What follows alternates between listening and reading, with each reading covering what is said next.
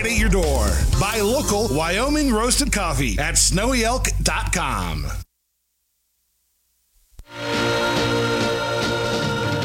The little old lady from Pasadena. Go, Granny, go, Granny, go, Granny, go. Has a pretty little flower bed of white gardenia. Go, Granny, go, Granny, go, Granny, go. But parked in a rickety old garage is a brand new shiny red super stock Dodge.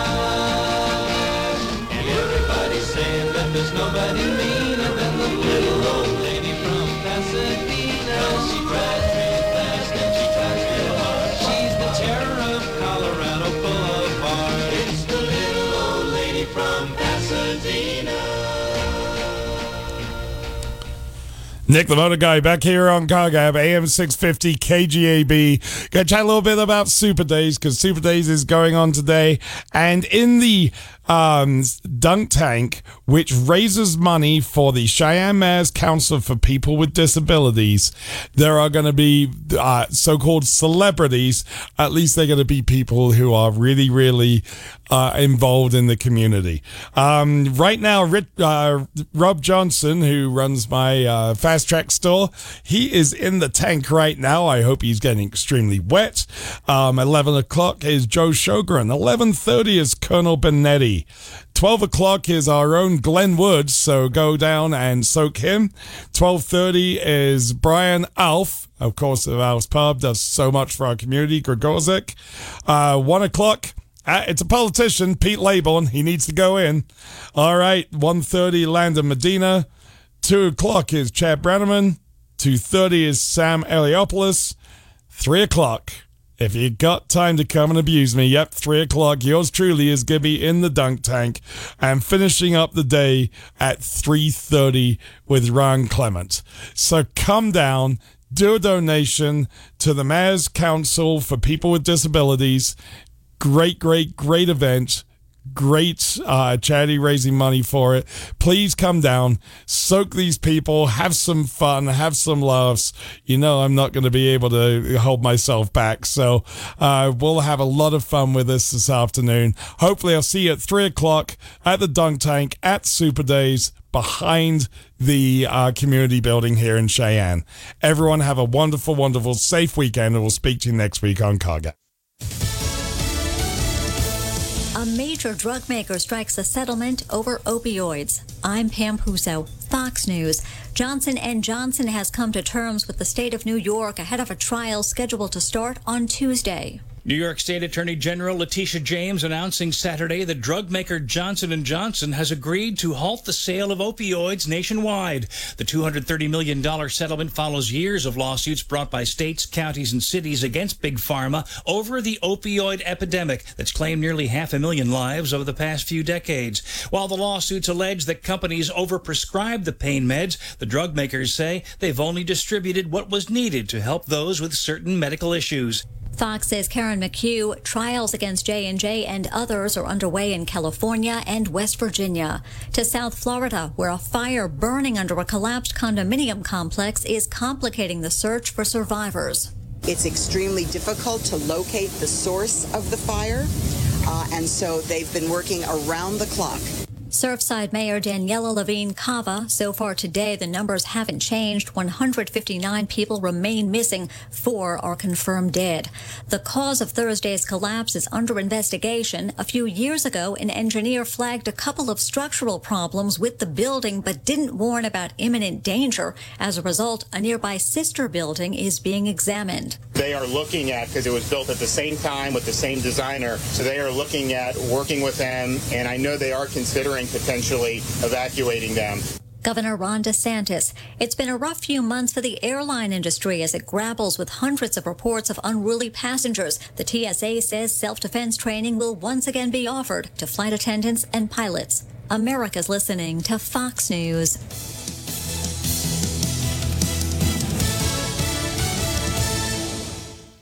For from the Fox News Podcasts Network. Stay on top of the latest news and information from Fox News. Listen and download the Fox News Hourly Update on your time. The trending stories you need anytime you want it. Listen and download now by going to foxnewspodcasts.com. From the Fox News Podcasts Network. What are the most important issues facing Americans today? Every Monday, join me, Brett Baer, chief political anchor and executive editor of Special Report, and my rotating all-star panel of experts as we discuss the policies, practices, and solutions to the biggest and most important issues of the day. You can hear new episodes every Monday. Subscribe now at foxnewspodcast.com or wherever you download podcasts. The Fox News Rundown is a weekday morning podcast that dives deep into the major and controversial stories of the day. Hosted by the anchors of Fox News Radio. Subscribe now to hear a perspective of news you won't find anywhere else. Listen now by going to foxnewspodcasts.com. The crash of a hot air balloon in New Mexico's largest city has left 4 people dead and another critically wounded. Police in Albuquerque believe the balloon hit a power line. This morning's crash has knocked out electricity to thousands. A close call in New Hampshire where a man is expected to recover after being accidentally shot in the head. Police in Milton say a bullet fired by the man's 8-year-old nephew ricocheted after killing a chipmunk and then struck him.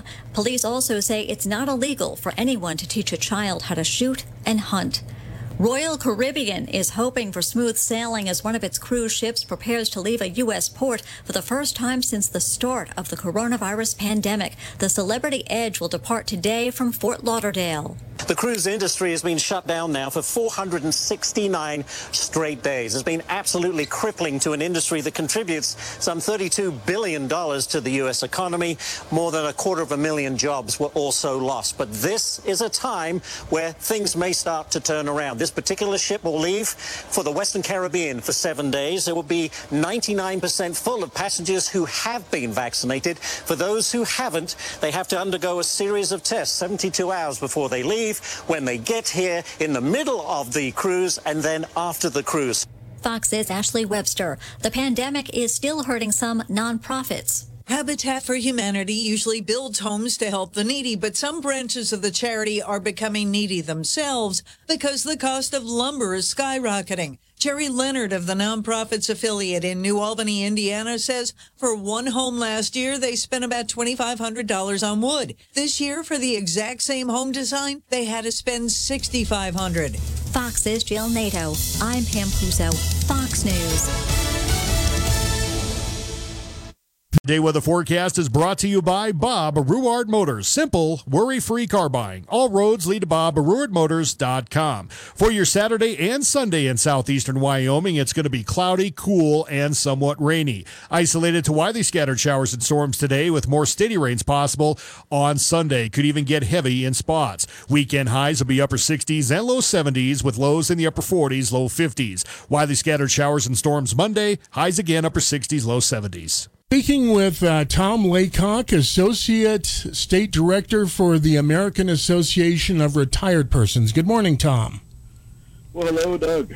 Thanks for having me. Now, the topic this week is fraud. I'm going to bring up a fraud that I've been targeted with here recently because I know I'm not the only one. Somebody keeps calling my cell phone and claiming they're from the, quote, processing center and that I owe back taxes. I don't owe back taxes, and I know that the IRS doesn't call you, and when they do call you, if they did, they wouldn't call themselves the processing center.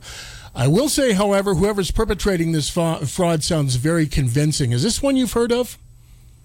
This is. So this is otherwise known as the imposter scam. So we see a lot of this, everything from IRS to Treasury agents and even local police. And, you know, I mean, one thing that we tell people again and again is these folks will not call you with something like this. But this is an oldie but a goodie. And, in fact, the IRS is kind of tired of it themselves. And so they're asking for anyone that gets this particular scam to call them. And I'll give you the number that they'd like to have you call them. Okay. 800-366-4484. Or you can go to tigta.gov to report it, because, frankly, they're sick of it, too. So Now, Tom, one interesting thing with this scam, I happened to post about it on my Facebook page, and one of my Facebook friends said, hey, they just called me too. Is there some way they could have tracked our numbers to get on this list because we're Facebook friends or anything of that nature, or do we know? So we're not quite sure if that's the case. That's certainly, I suppose, a possibility. But one thing that we've talked at length about with folks is the fact that in the past we've seen a number of what folks will do is they will go to a legitimate call center and just have that call center start doing phone numbers, and as soon as they get working phone numbers, those are the ones that those working phone numbers are sold. I'm sorry, go ahead. As soon as they get working phone numbers, then they sell those working phone numbers, and they're they don't necessarily know who they're sending them to, but it's certainly it's something that they can send to folks who are trying to pull the scam, people who are some legitimate people as well as those that might be a little bit less, but they do pick up a set number of dollars per working phone number that they get, and so I'll get a number of the calls where people call, and it's from a number that you may know or may not know, and they call that spoofing, where they use someone else's phone number that to make it look more legitimate. And I'll get the call, and when you pick up, you hear nothing on the other side. And so one thing that we've actually done in the past, we had someone at AARP put together a news story on this for us, and it's actually worked pretty well for me to knock down the number of scam calls that I get. But pick up and don't say anything. Right. So pick and you'll get the beep beep at the end, because what happens in a lot of cases, if it goes to voicemail, that comes up as a working number. And so that will be tracked off to somebody else. That'll be tracked off to somebody else as they're selling those numbers. So just pick up. If it's somebody who's legitimate, they'll say hello. But in a lot of cases, these tend to be sort of voice-activated robodials. And I think you bring up an important point that I'm not sure everybody's aware of, although I think most folks are at this point, and that is just because it says it's a Cheyenne number or a Wyoming number, that doesn't mean it is. Absolutely. That's the beauty of the spoof. Is a long time ago, scammers figured out that folks are more likely to pick up if they feel like it's a Wyoming number, a Cheyenne number, someone that they know. In fact, a couple months ago, I got spoofed for my own number. I've heard of people doing or hearing that. Yes. Yeah, and I'm a jerk. Apparently, I'm scamming myself. So that's kind of the next step with those phone calls. One time in the not too distant past, it was a Cheyenne number. I picked up the number and I thought, well, it could be legit. So I called the guy back. He goes, I don't know, somebody's using my number. So, I mean, they can use an active phone, as you said, they can use an active phone number. I don't know how this all works, but it's a new facet to this that's something people do need to be aware of. Well, and you had mentioned the imposter scam, the IRS processing center calling you, or I get a lot of them for student loans that I haven't had for 20 years. And I think the one thing we ask people is if you think it could be legitimate, hang up, find a legitimate phone number for them in the phone book or online, and call that number. If it's legitimate, they'll get you to the right person. Absolutely. Never be afraid to hang up and call a legitimate number that you can confirm is in fact, in this case, the IRS. Now, in the past, and these scams were not quite as well executed, but I've gotten what sounded like a recording from the IRS. And just to clarify, they don't call you by phone. They mail you stuff, but not everybody knows that. I got a recorded recording that sounded fairly serious and fairly believable. Now, when I just to mess around with them, I called the number. It was some foreigners. I could barely understand what they were saying. That was not one of the more well-executed scams, but this latest one... I've got to give the gal credit who left him, and she left a message on my phone, did it a couple times, and she sounded really believable. She was obviously a native English speaker. She sounded friendly, professional, so it takes some awareness on your part, and you've got to be very careful with this because you can get fooled if you're not careful. Absolutely correct. Especially, scammers it's a much more in-depth process than just calling someone and hoping to get their money. Uh-huh. I mean, there's really a hope that they try to appeal to your emotional side. And one thing we tell folks is if someone's demanding action quickly, that's a concern. That's a sign. If someone's saying, I need a credit card now, take a step back, because they're trying to get you emotional. They're trying to get you out of that place where the frontal lobe is working and really working through the logic of whether or not this is legitimate, and getting you to a place that's very emotional. Uh-huh. And the biggest one that we see over the last couple of years is that Social Security imposter scam. I've gotten that call too, and I haven't even collected Social Security, but they either don't know that or don't care.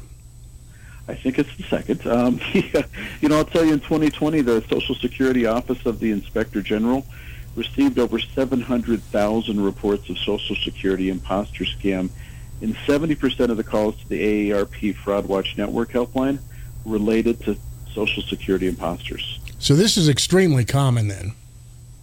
Very, and unfortunately, it's common because it's worked. Right. They wouldn't keep doing these things if it didn't work, unfortunately. That's right. So just remember, and it's a numbers game. I mean, they don't care if you call and yell at them and whatnot. For them, it's a matter of getting you off the phone if you're not going to take the bait and moving on to the next person. Hey, I want to jump back to something you said a moment ago, because I should have asked about it and I neglected to do so. Why should you answer your phone and just not say anything as opposed to letting it go to voicemail? Is there a reason for that? Maybe it may come up as a deadline. Oh, okay. And at that point, that becomes a number that they're not going to sell to anyone from telemarketers to, on purpose or otherwise, to an imposter. Uh-huh. Now, I've heard of go ahead. I was going to say sometimes that works and sometimes it doesn't. I've picked up and said nothing, and then all of a sudden the UPS truck is driven by, and my dogs have let folks know that is a working line. Well, and speaking of the UPS, that brings up another scam. Apparently, I'm a scam target for these folks. I'll tell you what, because I've gotten one, and this one is a text message. It's not a phone message. I've gotten a text message claiming that my package from UPS was either on the way or here, and you need to click on this link. Well, of course, I hadn't ordered anything. But this is a pretty common scam, too, from what I've heard.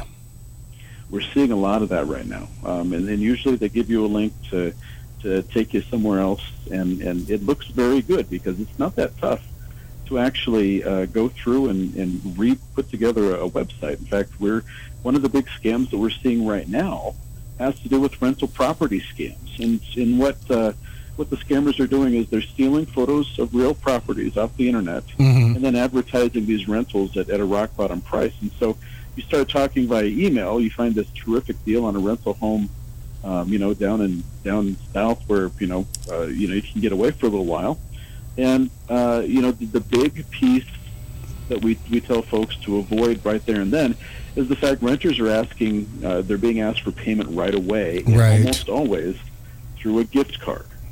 And that's a dead giveaway right there. That's right. So if anyone's asking you to pay for anything through a gift card, stop what you're doing, hang up.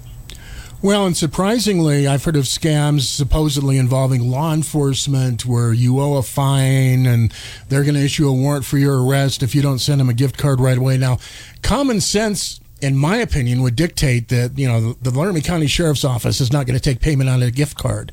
But again, it apparently it must work. They keep doing it. Absolutely. Well, and so we did. AARP did some polling in the last year. And, the question being, if someone directs you to pay a debt or obligation with a gift card, is it a scam? And it seems like, off the top of your head, you'd say yes. But actually, 1 in 4 people surveyed by AARP got the question wrong. That is surprising. And we've seen a huge influx in gift cards being used as payments by criminals, according to the FTC, since 2018. That's a big one. That we're seeing. Gift cards, they're super easy to find, and they're virtually untraceable. And so as soon as you share that card number with the scammer, the money is gone. Now, another scam, or another, I guess, mode of payment that these scammers will use, according to what I've been told by people in law enforcement, is go get a green dot debit card at Walmart and pay me with that. What's the advantage for them to do that? once again, it's that same piece of it. It's the card numbers are real easy. It's, these gift cards were put together so that you could share money quickly and easily. Right. And in some ways, unfortunately, they kind of they've made life a little bit easier for scammers as well. Now, first and foremost, if it's a gift card, it's a scam. Hang up. What are some other big red flags? One thing we're seeing right now is a scam where emails or phone calls will impersonate a big box retailer and claim that you're owed a refund, and you have a phone number that you need to call, or you need to click a link to get processed. What ends up happening in a lot of cases is you get to a scammer who will say, hey, this is really great news. I need to remote access your device and get you paid. Right.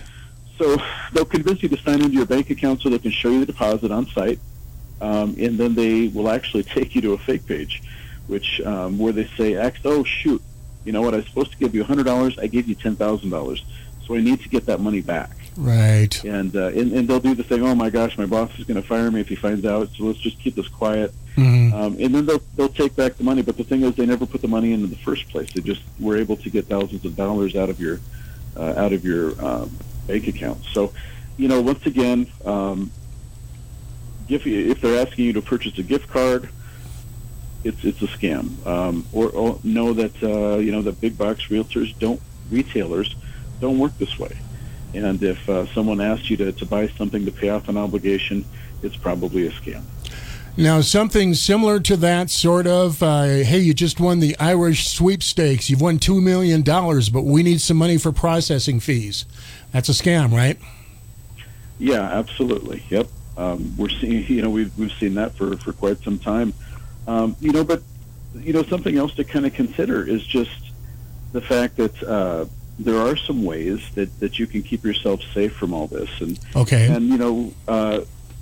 a couple of things that we have told people in the past is, 3 steps to keep yourself protected from identity fraud. The first is place a security freeze on your credit accounts with the 3 big agencies, so no one can open a new line of credit in your name. Okay. My family's done this. It doesn't take very long. You do have to make sure you keep your username and password for it safe somewhere. But we have had, after we did that, we've had letters of people denying us new credit cards, people denying us Sprint phones.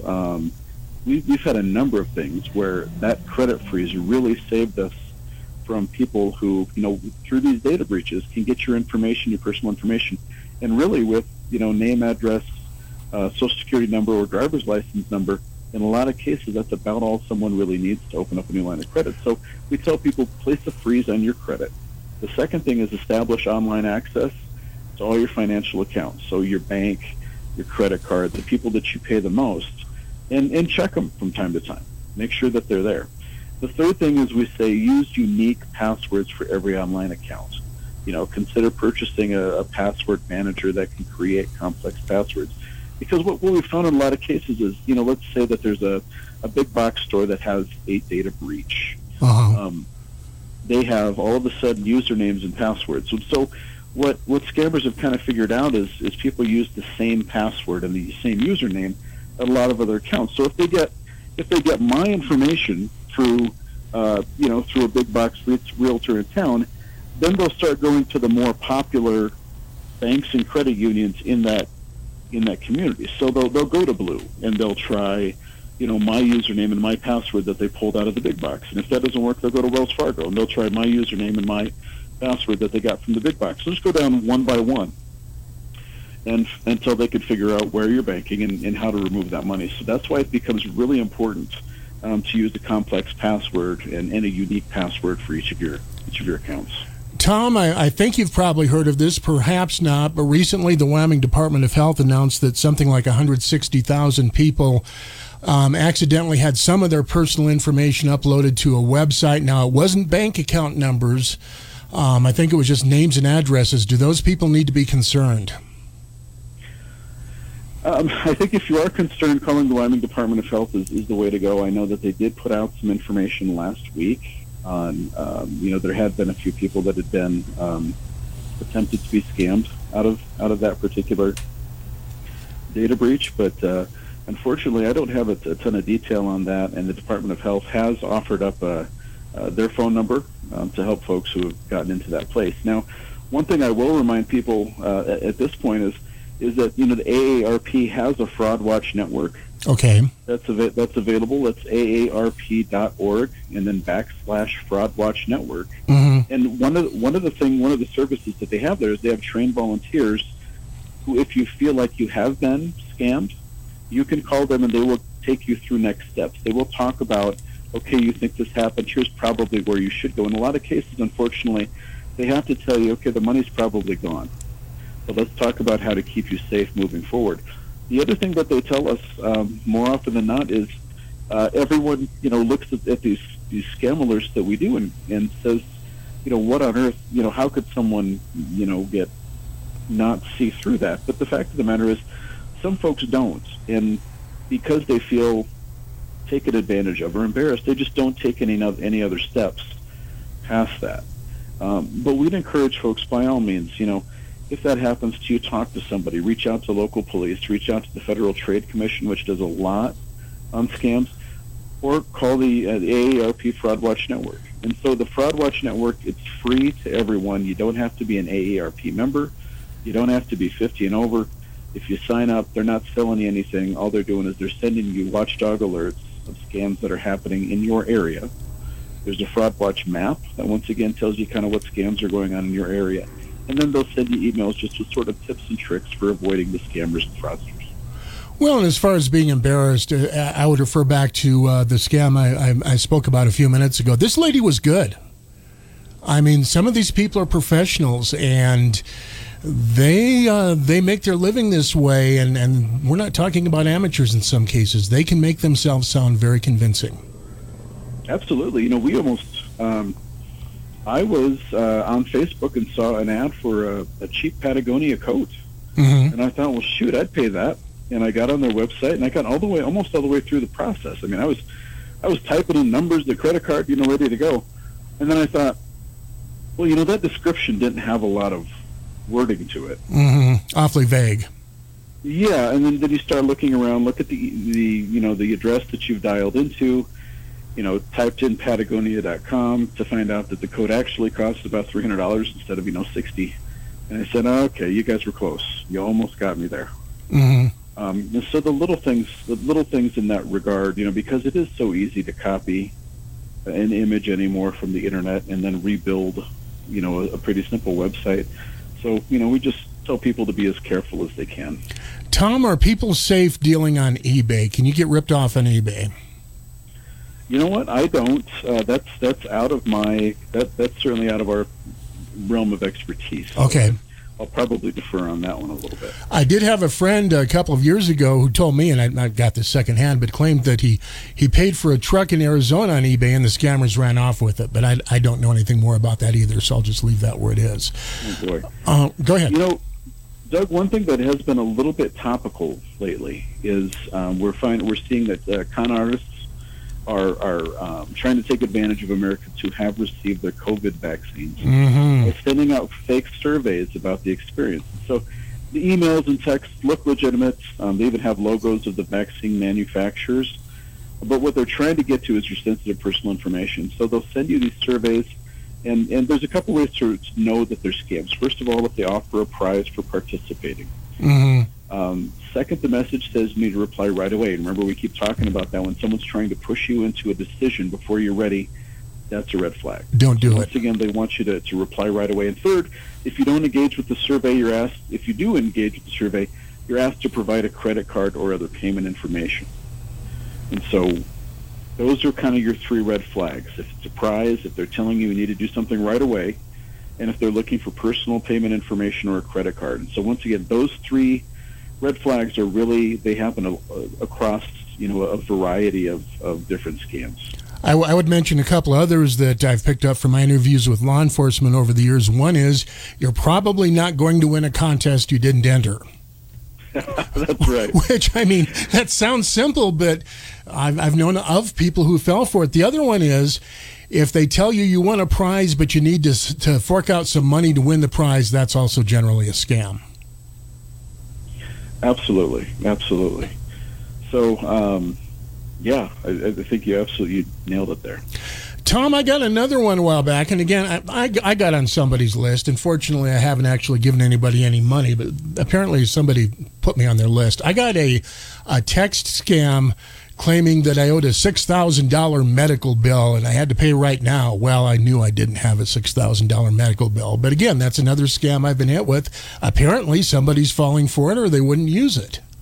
And once again, as you talked about that, you got to pay that bill once again right now. So people are trying to move you into that emotional space and out of a place where you can kind of take the time and do it right. So, good job to you on that one. One other scam that we've seen locally as well as nationally, and this happened. We go to St. Mark's Episcopalian Church, and we had received an email a few months ago on this one too. But there's a scam going around where criminals are impersonating clergy. Oh, really? Now that's one I hadn't heard. Boy, talk about messing with fire there. The crook spoofed the email address of a faith leader, a pastor, a reverend, what have you, sends a message to the congregant requesting a favor. So that they're saying they're too busy and they're out of town. Could you purchase a dozen gift cards? And these are real clergy people. They're using real names, I take it. Right. And if you do that, they will make sure to go ahead and reimburse you further down the road. Mm-hmm. And now this also has been happening from scammers who have been able to spoof the email addresses of bosses. Mm-hmm. And so we've seen employees receive the same email from supposedly their boss. And so once again, the things that we sort of encourage people to do is ask if you've ever been asked to do a favor like this before. Ask yourself, would this person really ask me to do this? And then contact the person yourself and just get validation that they are who they say they are. And in other words, if my boss, Sam, sends me this email and says, hey, go buy a bunch of gift cards, would you? Just double check. Call Sam directly. Don't use the spoofed email. Just, hey, I got this email. It seems a little bit out of the realm for what we usually do. Just wanted to make sure this is what you wanted me to do. Do that, save yourself some money, save yourself some time, and perhaps some embarrassment as well. Tom, we're down to about a minute left. Is there anything you want to mention that we haven't covered so far? I think we've covered quite a bit of what's going on around Cheyenne and Wyoming lately. I just make another plug for the AARP Fraud Watch Network. Once again, you don't have to be 50 and over to use it. You don't have to be a member. It's a free service, and it's we got trained counselors that if you think you've been scammed, can walk you through next steps. Not to mention just some basic information on how to keep yourself safe. So. Thank you for the time, Doug. We really appreciate it. Thanks, Tom. Talk to you later. All right. Bye-bye. And welcome back once again to Weekend in Wyoming. I'm Doug Randall. On this segment, I have Cody Tucker with 7220sports.com. Cody, welcome aboard. You're newly affiliated with us in Town Square Media of Cheyenne. Is that right? Yeah, absolutely. Thanks for having me, first of all, Doug. I appreciate it. Really happy to be here. Really excited. I started this thing in June of 2019, and obviously we've been in some very uncertain times, and getting on with Town Square just adds stability and longevity to something that I created, and it feels really good to know that it's going to be around for a long, long time. I think there's a lot of interest in UW Sports, big market for what you're doing. Yeah, absolutely. When I was in Michigan as a sports reporter, people thought I was crazy when I came up with this idea because, their thought is Wyoming only has 500,000 people. But they didn't understand whether the forecast Cowboys, is brought to whether you that's by a little Bob bit Ruard or a Motors. lot. Simple, so that's a whole state, and no other state All can roads say lead that. to Bob we don't have Motors. Wyoming and Wyoming State. For your Southern Saturday Wyoming, and we've Sunday got in southeastern one four-year Wyoming, it's going to be people cloudy, follow it cool, closely. and somewhat When rainy. they do well, Isolated to people widely get scattered excited. showers and When storms former today with Pope more does steady well, like rain Josh possible Allen in the NFL, on people Sunday. love it. Could even get It's a big heavy in deal here. spots. Absolutely. And people outside of Wyoming don't really understand it. We're small but mighty, I guess is a good way to put it. People have no idea what it takes to get to Laramie. On a day like today, obviously, what it takes for us to go 45 miles is quite a feat. So you're not going from Moreland or Sheridan, most times to get to a basketball game. It's just the reality where we live. So people do care tremendously, though. Absolutely.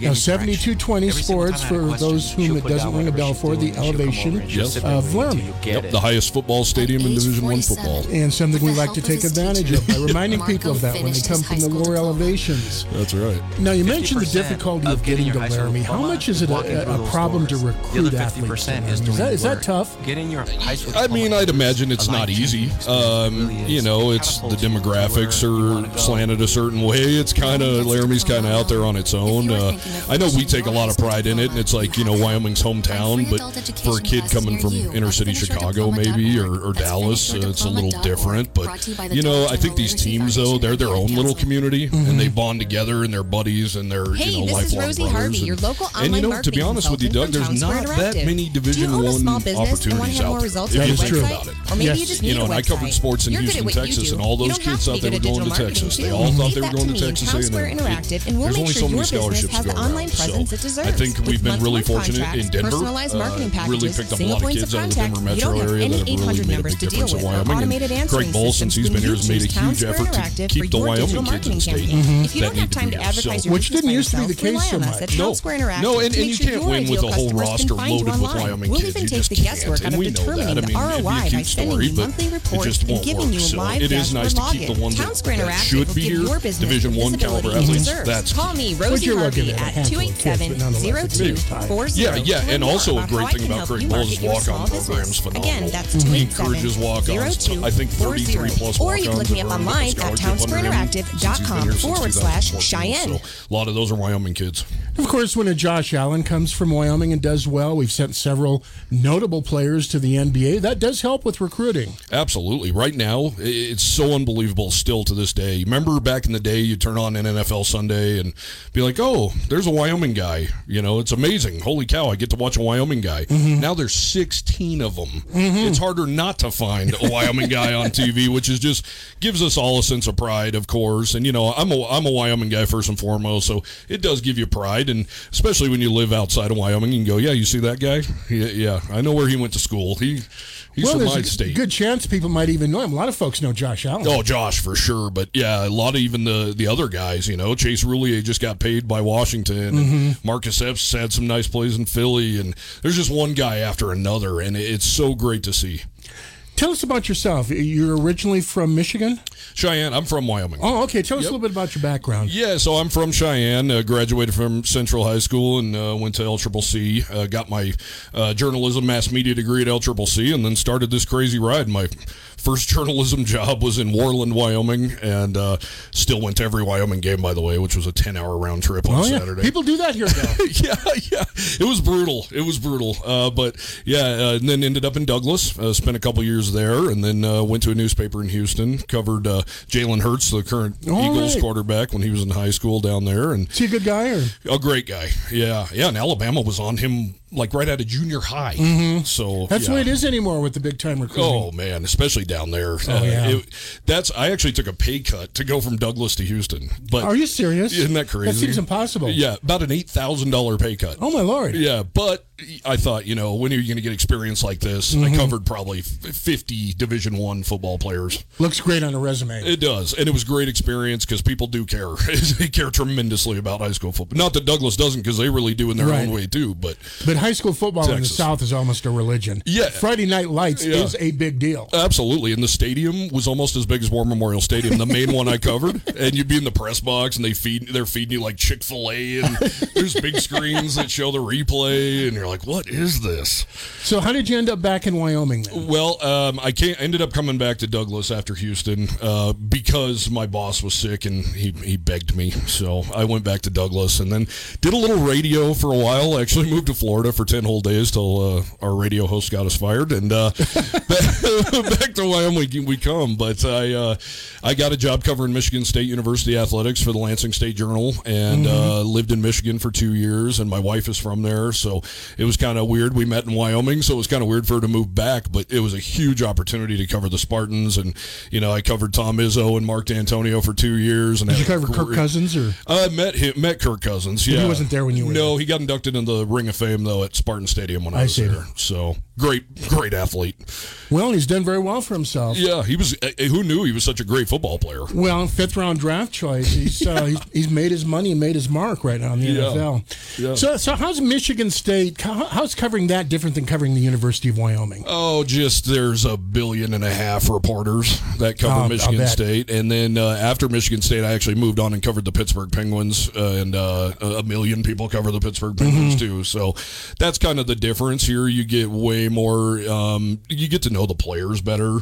You have way better access, and very I can believe for that, man. It's so good to be able to sit with a player and not just talk about X's and O's, but talk about them as a person, and then you get to relay that onto the fans, and then the fans feel like they get to know them. So it's been great in that regard. And you know, to be honest with you, Doug, I didn't miss a Wyoming game for 28 years growing up, and this was always my dream job. So I've always been fighting to get back, and people think I'm nuts that, you know, Michigan State's way bigger than Wyoming. The Pittsburgh Penguins are way bigger than Wyoming, but that's not in Wyoming. This is my dream. It's absolutely my dream job to say that I cover the Wyoming Cowboys. That means the world to me.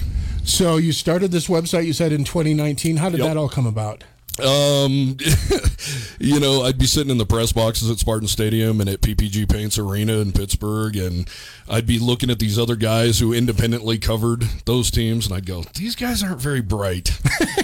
You know, they're not very bright, and their interviews are not good, and I've read their stuff, but somehow they're making it. Right. I can do this.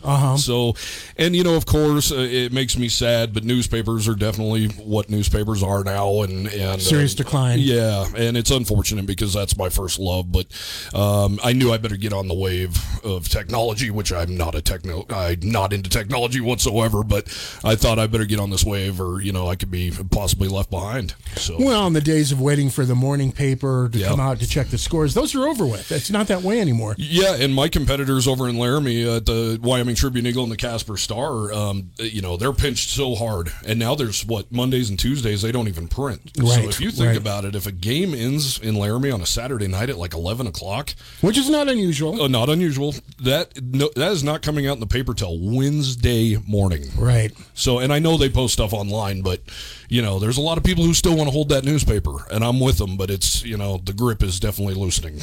So when it comes to covering UW sports, how do you approach that? What do you emphasize? You know, my background is in features and storytelling and getting to know people and the real in-depth stuff. So, you know, I do the day-to-day beat stuff, of course, you know, what's going on. But, you know, we launched the site June 1st, 2019, and I knew right away my first story was going to be about Finis Dembo. And we went down to San Antonio and spent the day with Finis, of course, a Wyoming great, won a championship with the bad boys of the Detroit Pistons in the 90s. I knew I wanted him, and it wasn't just Finis Dembo. It was, I knew that Finis had, you know, a rough life after basketball. Right. Tell us a little bit about that for those who don't know. Yeah, so Finis on Easter morning, I'm sorry, I can't remember the year, but on Easter morning he had a home invasion, and a guy was busting in his house, and he had his whole family in the house, including his elderly mother and his nieces and nephews, and unfortunately Finis had to shoot the gentleman, and he shot and killed him, and it's something that affects Finis so badly to this day. He couldn't leave his house. But it's a no-win situation. The other end of that, you're Sean Taylor and you're dead. Sure. You know, and I tried to talk to Finis a lot about that. I said, you know, nobody would blame you, and he says, you know, that doesn't help. That doesn't help me. You know, he doesn't own a gun anymore. He has no desire. He told me over and over, I took a man's life. I took somebody's husband, you know, and it is a horrible situation. And Finis just lights up a room, and he's such a great human being, and he still is. But man, what a struggle to go from winning a ring with the Pistons to having to do something so unfortunate like that in the childhood home he grew up in, where he still lives. We did the interview about 5 feet away from that front door where that gentleman broke in. It speaks well of him as a human being that he does have that moral quandary. Oh, absolutely. Yeah, he's not, you know, it's easy to be a gun-toting and say, oh, he broke into my house. Yeah, I'd do it. But it's another thing when you you actually have to do it. Right. Talk to anybody who's been in combat, and they'll tell you about that. Sure. So you sound like you get more into the personalities and the the personal aspect of sports. Would that be an accurate summary? Yeah, absolutely. The biggest story in my career, and I don't know if this name rings a bell for you, Doug, but I did a story on Charles Rogers, who was a former number 2 pick. Number 1 draft choice for the Lions. He was a bust. Yes, and nobody had seen him in a decade. And I found him. I found him in Fort Myers, Florida, working at a chop shop. And my boss said, if you find him, I don't care if he's on the moon, I will fly you there the next day. They flew me to Fort Myers, Florida, and I spent 4 days with Charles Rogers, and it was the biggest story I've ever done in my life.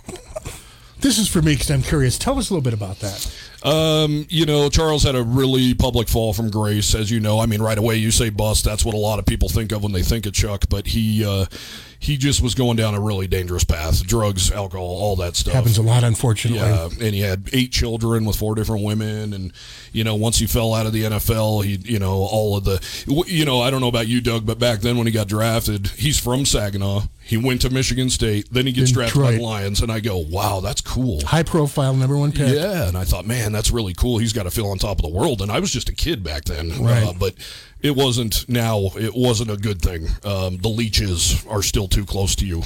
And that's what happens when you're rich. A couple things about that from my perspective. For one thing, the Lions had a string of number 1 busts. Joey Harrington, Charles Rogers. We could go on down the list. Yep. Secondly, that's just a dysfunctional organization. It is. It is, and when you come from a dysfunctional family in the first place, and your buddies are your family, and they care about your money more than they care about you, I found a dejected, sad, about 30 pounds underweight, which he was always slim. Right. He didn't look like an NFL superstar to me when I found him. How sad. And unfortunately, he just passed away about 6-7 months ago. And I'm sorry. I did not know that. And I'm sorry to hear that. Yeah. It was just it was 4 days of. I didn't even know how big this story was going to be, and it was gigantic. It was all over the place. I believe it had 3 million page views in the first day, and it was all over the country. And people cared, and people loved him, and they wanted him to come back to Michigan. And unfortunately, he just never could face his friends and family again. So he kind of hid in Florida, and just a really sad deal. I feel for his kids and his family, and just the fans. They loved him. They never stopped loving him just because he made mistakes. Well, being a number 1 pick and I use the word bust, that's a little unkind, but being a number 1 pick who doesn't make it, we could look at Ryan Leaf. He's had problems. Jamarcus Russell. Well, another guy I did a story on in East Lansing was Tony Mandrich. Tony Mandrich. Yeah, he was number 2 overall. Yeah. I'm old enough to remember that. Yeah, I remember when incredible bust. And they called him the Incredible Shrinking Man and all that. Yeah. He was a tremendous player in college, and people. Well, yeah, he was shooting the juice. We all know that. Yeah. And it's unfortunate because they were saying, is this guy? Is he the best player out this year or not? And there was some serious dispute about that. We know now the answer was no. Well, and think about that draft. Oh, yeah. Barry Sanders. Steve Atwater. Troy Aikman went number 1 to the Cowboys. How do you compete with that? Well, and when Tony got drafted by Green Bay, he said, I'm not going there. That place is a village. That's not even a town. He didn't even want to go there. And he went on Letterman, and he was so arrogant and cocky. That's not new. I read a book by Jim Brown where he talked about in his days in the NFL, if a coach was mad at you, they'd say, we're going to send you to Green Bay. Or Buffalo. Like being sent to the gulag. Exactly. But, it is, there's a lot of human element to these stories. It's tough. These aren't, I think it's easy as fans to forget sometimes these aren't cutout figures. These are human beings we're talking about. Human beings with feelings. Yep. And fans and writers can be very cruel sometimes. Absolutely. Unthinkingly. And with a guy like Charles Rogers, I think most people would say bust first and foremost, but then other people say, how could you blow $30 million? And a lot of it was because he kept getting pop smoking weed. And people go, why? How in the hell can you? Why? And it's a legit question. But, Ricky Williams. Yeah, but we're not in their shoes, and we just don't know. And with Charles, I did obviously extensive research on that story, and he didn't have a great foundation. We'll put it that way. And I would assume there was some substance abuse issues there because if you can't stop smoking weed for $30 million, you have a problem. And then two broken collarbones in a row. Then that's when the painkillers came in. And, that's a slippery slope, as we all know. But the weed kept popping him hot, which was getting him suspended, which was making the fans turn on him because it was like, dude. Well, just like the receiver, and I'm drawing a blank, that just got cut by the Seahawks. Josh Gordon. Yeah. And, as a fan, it's like, how can you be so dumb? Oh, no. I mean, the dude's got talent. Yeah. But It's substance frustrating. abuse is I believe it is a disease. Yeah. Oh, I saw it with Charles for 4 straight days. And like any other disease, it may not follow a course that's rational and well thought out. Yeah. Very sad in a lot of cases. And just imagine throwing, $30 million on top of that disease and not having a good family structure. And having everybody know about it. Everybody and knew. probably remind you of it. Oh, yeah. Every day. Getting back to the UW sports, Craig Ball is an interesting case. He came in from North Dakota State. Yep. Of course, was Carson Wentz's college coach. He said when he came here that his main goal was to instill toughness in the Cowboy football program. I think we see that reflected on the field, don't you? Oh, absolutely. And you have to be tough to run in his scheme because run is the key word in his scheme. Right. And he's all about running the ball and playing good, tough defense, and he's done that. And, man, the championships haven't been there yet. I honestly feel like that's going to change very soon. I do as well. Yeah, but he has put so many kids in the NFL. A kid like Logan Wilson, who is Wyoming tough to the nth Casper. degree. Yeah, absolutely. A Wyoming kid who came in as a defensive back and is now roaming the middle of the defense for the Cincinnati Bengals. Mm-hmm. I mean, just he personifies Wyoming football. Mm-hmm. Toughness, nose to the grindstone, hand in the dirt. I'm here to play ball. Right. And that's what he did. What they like to call a blue-collar lunch-pail attitude. Absolutely. As opposed to the superstar.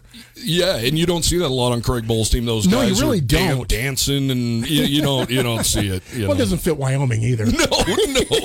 I think Rocket Ishmael's son was probably the most flamboyant, if you want to put it that way. Right. And he picked up a couple personal fouls, and Craig Bowles' face turned very red. What happened with him anyway? He's just back in Dallas. Last I talked to him, he was hoping to latch on maybe with Canadian Football League, but nothing yet. So great kid. I hope the best for him too. And that's the beauty, honestly, Doug, about these guys. And I'm not just saying it to blow smoke because I would tell you if these kids sucked. Mm-hmm. They're great human beings. Mm-hmm. They're all just so good, and you didn't covering professional sports like I did. You didn't always see that. No, there's a lot of people in professional sports who are not exactly role models. Right, but on the flip side too, when you're covering the Penguins, you can hammer those guys. They make millions of dollars. Oh yeah, so if they slip up, you're in trouble with the media. Absolutely. But college kids, you just can't and you shouldn't do it. Right. And but these kids are just, man, they're Craig Bowl only recruits a certain kid.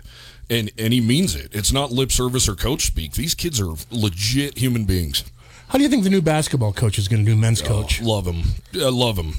All he did was come in and pull the #1 recruiting class in the Mountain West. Wyoming's been nothing short of a dumpster fire for the last 3 years. He pulls the #1 recruiting class over Zoom calls. Oh, wow. Yeah, when you think about it. Yeah. Different challenges this year. Yeah, he got his first day when he signed on the dotted line was St. Patrick's Day. And we all know that's about the time the world went to hell in a handbasket. Right. All he did was go recruit the players that were on that squad anyway, face-to-face. Mm-hmm. The Hunter Maldonado, Hunter Thompson, Kenny Foster, Quan Marble. The guys you wanted from last year's team to come back. Mm-hmm. He went and got those guys back and then just went on a whirlwind tour of pulling off guys, including a guy named Marcus Williams who's playing point guard right now. He's the 4th leading true freshman scorer in the nation. Really good, and these guys don't lose a year of eligibility. So this year is really a learning experience. There's been some, rough moments, but they've already won more games than they won last year. And the trajectory is incredible. Jeff Linder is a very good coach, very good man.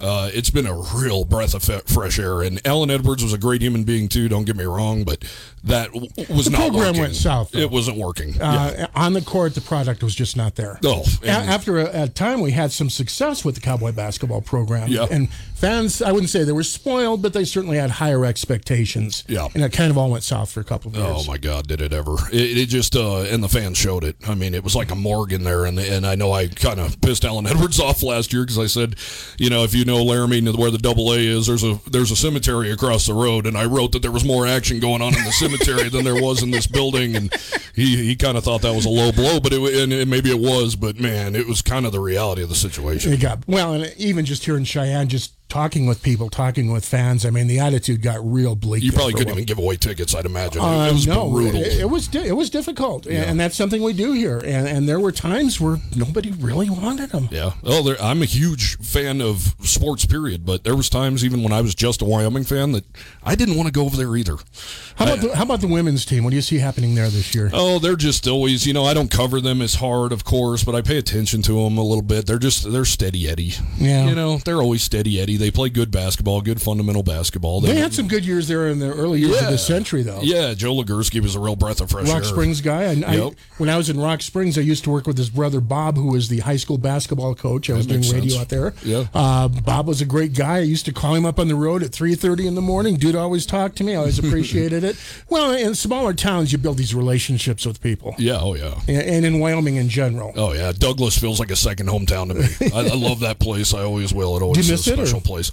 I do, but Cheyenne's home, and Cheyenne's nice. I've been fighting for a decade to get home, so it feels so good to be here. And my wife's a probation officer, so it's not as easy for her to find a job, and it's not easy for, as you know, it's not easy for media people to find jobs all the time too, especially ones they want and in desired locations. Right.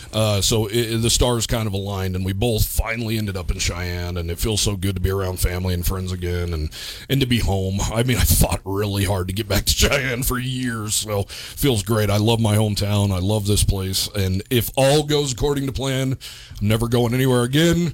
I'll just go on vacations. You kind of touched on this, but I think it's something worth hitting again. COVID-19, how's that affected college sports? How's it different? How is it not? How's it not? That's the better question, honestly. It was kind of embarrassing. I actually kind of broke down a little bit when they canceled the season, the football season initially. I was doing a podcast, and the tears started coming. It was you weren't the only one I know. Yeah, it was. It was one of those. It was so embarrassing for me. I'm a big, tough, hairy, tattooed guy, and it was sad. It was sad, and it wasn't just because of 72-20 sports. It was, how can Wyoming football not play during the fall? Then when they did play, the games get canceled there a couple. It was a tough way. It was a tough season. Yeah, and tough in a different way than most of our players or coaches have ever experienced. Yeah, and I do want to say, I think this gets brushed under the rug too much. These guys, these players, these coaches, the support staff, they got their brains jammed 3 times a week, COVID testing so that they could get out there and play a season. And, I feel like I'd be forever in debt to them for doing that, because it would have been very easy to fold up shop and say, forget it, let's focus on next year. And they did that. They worked their butt off. And as you know, a college kid not going to bars and not going to parties, like, they sacrificed a lot to do this for us. So it meant a lot, but it's been bizarre. I'm not able, unfortunately, to get a lot of those personal stories this year, and I think fans understand. We have Zoom calls now, and it's not quite the same. No, and from what I hear from buddies when they're on the road with the team and stuff like that, they sit in their hotel. I said, man, you're lucky you get to go to San Diego this week to sit in a hotel. Well, look at the NBA with their bubble last year. Yeah, it's not fun. I mean, they're not having fun, and it's all about work, and that's what I love about Jeff Linder, though. He worries about his players' mental health. Mm-hmm. They've been here since like June. And they haven't been able to leave campus, and they have to quarantine, and they can only be around certain people. And they, around Christmas break, he said, I'm sending my guys home. And I don't care if they come back with COVID. I don't care at this point. At some point, you got to live life. They need to go home. Yep. Yeah. They need to see their family. They can't even go up and hug their family after games and stuff. So it's just it's bizarre, and I hope the light at the end of the tunnel is getting a little brighter. Cody, we're just about out of time. Any last thoughts on UW Sports, your website, or life in general, or whatever you'd like to toss out there? I just hope fans check it out. We've been around for a while, and we've gained a name, but now we're on a bigger platform, obviously, and I really hope people check it out. I think the future of Wyoming football, especially, is extremely bright in the more near future, but I think basketball is extremely bright as well. But football, spring ball is right around the corner. Mm-hmm. They're taking all of April. They're going to have a spring game in May. Do we think we're going to have a normal season this fall? Have you heard anything? It's probably too far out. Yeah, we just don't know. But I'm really hoping by September 4th when the Montana State Bobcats come to War Memorial Stadium, things are normal and we can have a packed house. And I really hope that's the case, because there's nothing quite like a fall Saturday in Laramie at War Memorial Stadium. So, Cody, real quickly, for those just joining us, where can people find your website again? You can hit us up on 7220sports.com. We have a free app, free newsletter. Please download it, and we'll bring the news, man. We've been rocking some news out. So anything Cowboy related, you're going to find it there on 7220sports.com. Thanks, Cody. Thank you, Doug.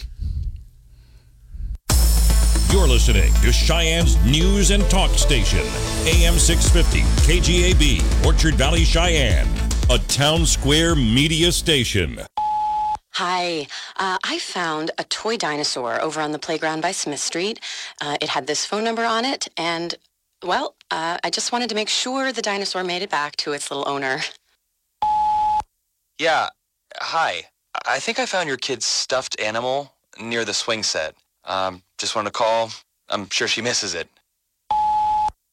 I know my son gets super attached to the smallest things, even a fire truck, and I'd be happy to drop it off. The toy was a little muddy, so I cleaned it up, and it's good to go whenever you're around. When I found the little sippy cup, I just had to give you a call. It's for a kid, you know? We'd do anything for kids. Yet 1 in 6 children in the U.S. struggle with hunger. Help end childhood hunger and give all of our kids the meals they need to grow. Learn how at feedingamerica.org. Brought to you by Feeding America and the Ad Council. Hi, Chuck. Elmo wants to know, what is the census? The census is a special time when we count every single person in the country. Do kids and babies count too? Of course. Counting everyone in your home helps support your neighborhood by funding schools, hospitals, and more. So complete the census by calling, going online, or returning your form by mail. It's totally private. Visit 2020census.gov and make your family count! Brought to you by Carnegie Corporation of New York and the Ad Council. 1 in 6 seniors faces the threat of hunger, and millions more live in isolation. Drop off a hot meal and say a quick hello. Volunteer for Meals on Wheels by donating your lunch break at americaletsdolunch.org. This message brought to you by Meals on Wheels America and the Ad Council.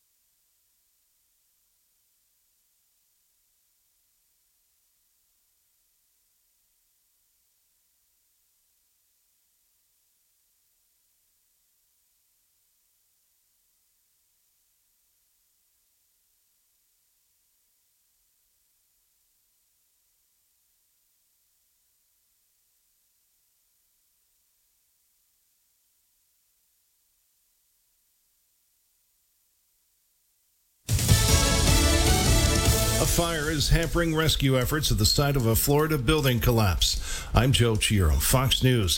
Officials say that deep fire is slowing search and rescue efforts at the site of where an oceanfront condo collapsed Thursday near Miami. Fox's Steve Harrigan reports. Making it harder for rescuers because the smoke, also they always have to weigh what they do. By putting water on that fire, they are increasing the weight, which could cause more rubble to fall, putting at risk any survivors. So it's a real tough balancing act for those first responders.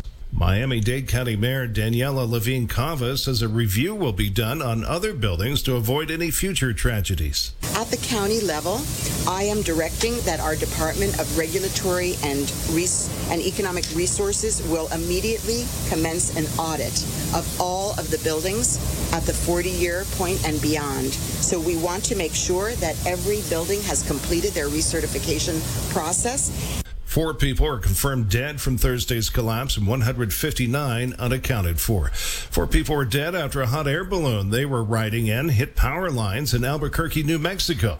1 other person was critically injured. Vice President Harris continues to face harsh criticism for her handling of the border crisis despite visiting El Paso, Texas on Friday. Tennessee Senator Marsha Blackburn. Vice President Harris went to the wrong place in Texas, and it took her 93 days to get there. She should have gone to the Rio Grande Valley. She should have gone over into Arizona, where the Sinaloa cartel is passing all of those drugs across the border, all that fentanyl. The administration says it's trying to address the root causes of migration. Harris traveled to Guatemala and Mexico earlier this month. America is listening to Fox News.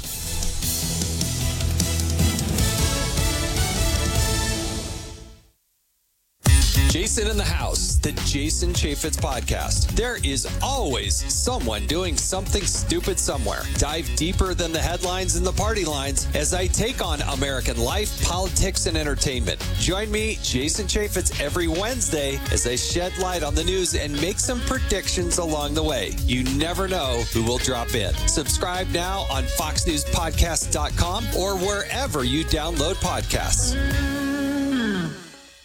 Connect to Fox News Audio and the Fox News app. Listen to hear your favorite hosts like Brian Kilmeade, Jimmy Fallon, and Guy Benson standing up for what's right, live and via podcast. Just click listen, then swipe right and hear the latest news updates on your time. And scroll down to hear the latest podcasts from Fox News. And it's even easier to listen in the car with Apple CarPlay and Android Auto. Get programming alerts and notifications. Fox News Audio is on the Fox News app. The voices America trusts. Download it now. President Biden and the president of Afghanistan have met at the White House. Meeting in the Oval Office, President Biden urged Afghan President Ashraf Ghani to pursue peace in his war-torn country, even if most U.S. troops won't be on the ground to help past September. Our troops may be leaving, but support for Afghanistan is not ending. Ghani's trip to Washington comes amid what many see as a deepening crisis in his country. The Taliban has regained control of several districts. Defense officials telling Fox News the U.S. even launched 2 new drone strikes on Taliban militants hours before Ghani's White House visit. Fox's Mark Meredith. The U.S. reportedly plans to keep about 600 troops in Afghanistan. Federal authorities investigating after men tried to enter the crew compartment of a plane at Los Angeles International Airport. Chelsea Edwards with Fox affiliate KTTV reports. The suspect allegedly tried to get into the cockpit before opening that plane door and then jumping right onto the tarmac. This was a SkyWest flight 5365. Now, we're told that suspect tried to multiple times to open the cockpit door before, quote, exiting the plane. LAX police said in a statement that the male who exited the aircraft was treated for injuries and transported to the hospital. No one on board the aircraft was injured, and the aircraft was able to taxi back to the gate area. The plane was preparing for a flight to Salt Lake City. The governor of North Carolina has decided not to approve a controversial abortion bill. Governor Roy Cooper deciding against signing a bill that would ban women in North Carolina from getting an abortion specifically due to prenatal diagnosis of Down syndrome in a fetus.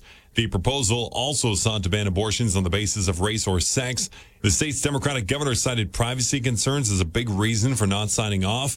Republicans argue that gender, race, and disability are protected classes and should be applied to the unborn as well. John Saucier, Fox News. And I'm Joe Chiro, Fox News.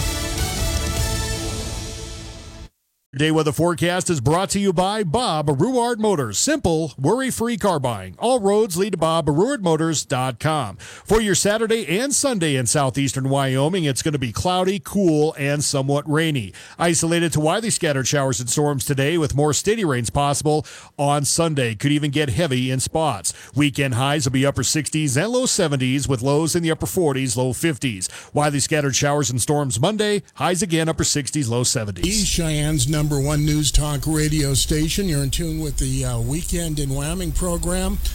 On the phone, I have Dr. Thomas Peter Martin of the University of Wyoming. Good morning, sir. Good morning. Can you hear me? I can hear you just fine. Can you hear me okay? I can hear you well, thanks. Okay, now, Dr. Martin, tell us a little bit about yourself, first of all.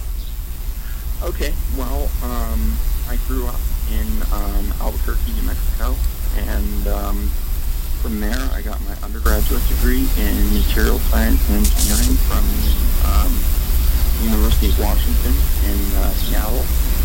And after that, I went and got a PhD in material science and engineering from the University of Florida, which is a top 10 ranked engineering school. So my background isn't specifically in nuclear physics, but it is in materials and materials design and things like that, which obviously are critical going into a reactor. No pun intended. Most reactor accidents happen due to materials failures. And so,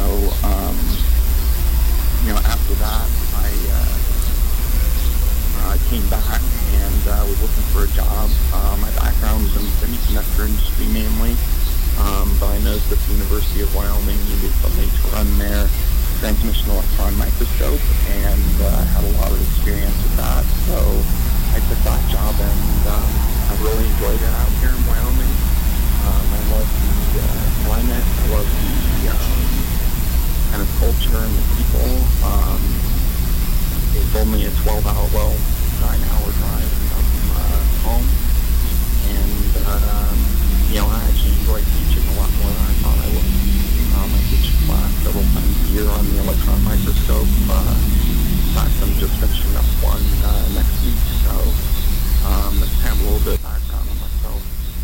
Now, Dr. Martin, the reason I invited you on the show was that you sent us a letter saying you have grave concerns, and that's the word the phrase you used, grave concerns about the proposed Wyoming nuclear reactor. Is that correct?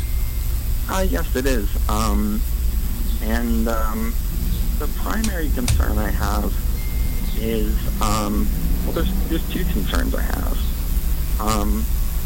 One is that because this is being sponsored, by the private sector, I want to make sure that the design is thoroughly vetted by somebody who has no ties to the people sponsoring it or their money. So basically a third party needs to review the design in detail. I looked very closely online for everything I could find about this reactor, and it was all quite vague. It gave a few details that I was able to glean, but none of the more intricate design details that I might be able to say, this is a safe design or this is a not safe design. So I think there needs to be an independent audit of it before it's approved. That's one thing that concerns me. The second thing that concerns me is that this is a liquid sodium-cooled reactor. So a little bit of background is that basically every nuclear reactor has what's known as a primary coolant loop and a secondary coolant loop. And so the primary loop is what runs through the reactor core and absorbs the heat from the fission and the decay products, and they're generated in the core. And that superheated fluid then goes through a heat exchanger where the heat is transferred to its secondary loop where steam is produced, and that then drives a turbine and generates electricity. Now, in their primary loop, most commercial reactors use water, which has several advantages and several downsides. But this particular reactor is using sodium, which also has several advantages and downsides. The biggest downside is that, there's two downsides. One is that sodium is a very strong neutron absorber. It becomes highly radioactive when it passes through, say, the core of a nuclear reactor where there's neutrons present. And the second, of course, is that sodium is a very reactive metal. I'm sure many people have seen demonstrations where a piece of solid sodium is thrown in water and it burns very violently. And so, of course, liquid sodium that's been superheated, if it's exposed to air, it will also burn violently. So any leak in their primary coolant system will create an intensely radioactive fire. So that's a big concern then by itself. Yes. So they have to be very careful in how they design their primary coolant loop to ensure that there's absolutely no possibility of leaks.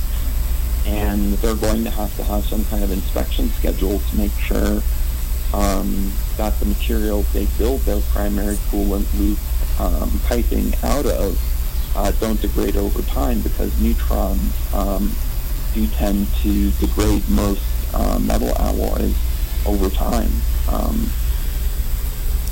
Dr. Martin, if sodium is such a concern, why not just use water for this reactor?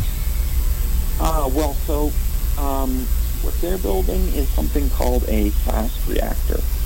So water is typically used in what are known as moderated reactors. So when a neutron comes from an atom after it's been fissioned, it has a lot of kinetic energy. And when you have water in the reactor core, that acts to thermalize it, essentially. So through scattering events off the water, the neutron loses energy, and when it's at a lower energy, it actually has a higher probability of colliding with a fissile atom and fissioning it. So they want to use a fast reactor. So sodium will not moderate the neutron in the same manner that water will. So it'll absorb some of them, but the one that doesn't absorb will pass right through it and maintain their kinetic energy.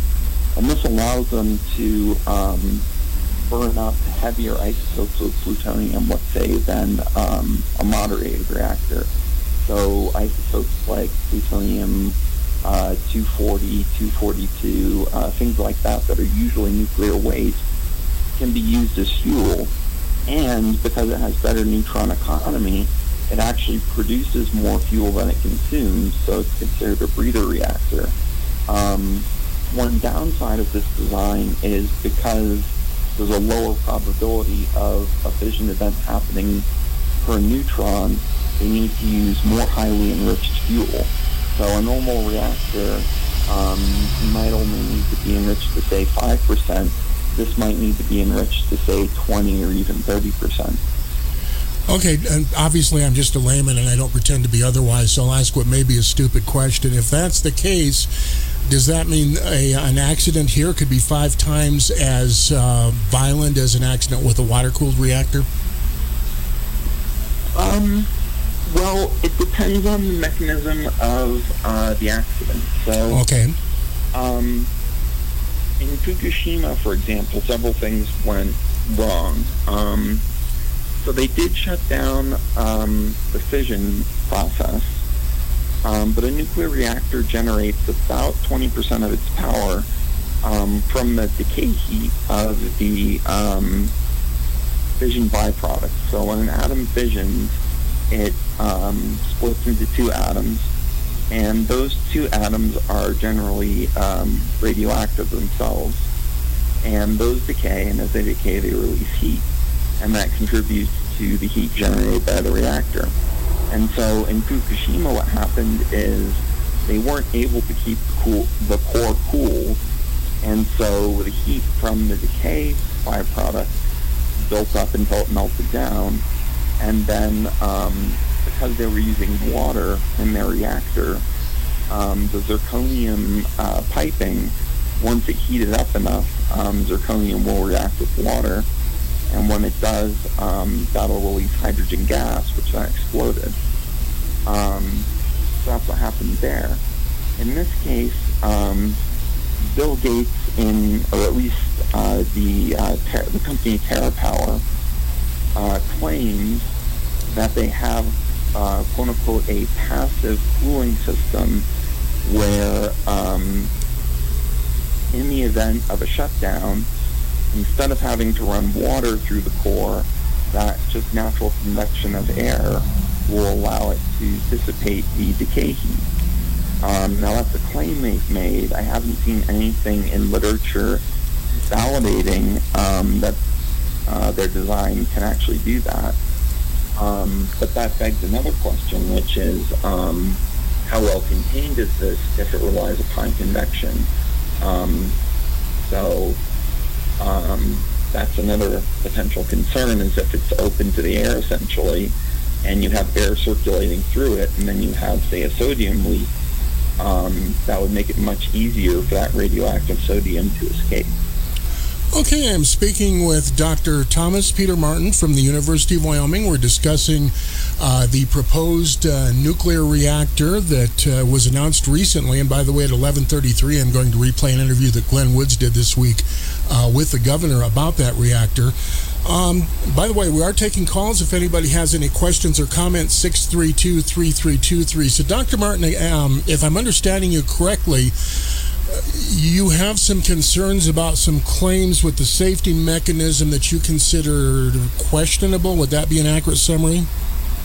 Yes.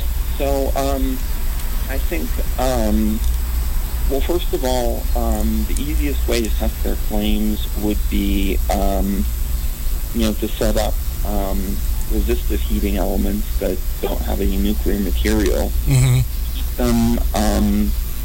To a worst-case scenario type temperature and see if the convective mechanism works. I haven't seen any evidence that test has been performed. Another concern with that particular safety feature is that if it's using the natural convection of air, basically as the air is heated, the warm air will rise and draw in cool air. Then it has to essentially be open to atmosphere instead of being in a containment vessel. And so if it is, then if the sodium primary coolant loop were to develop a leak, it would, as I said earlier, burn violently.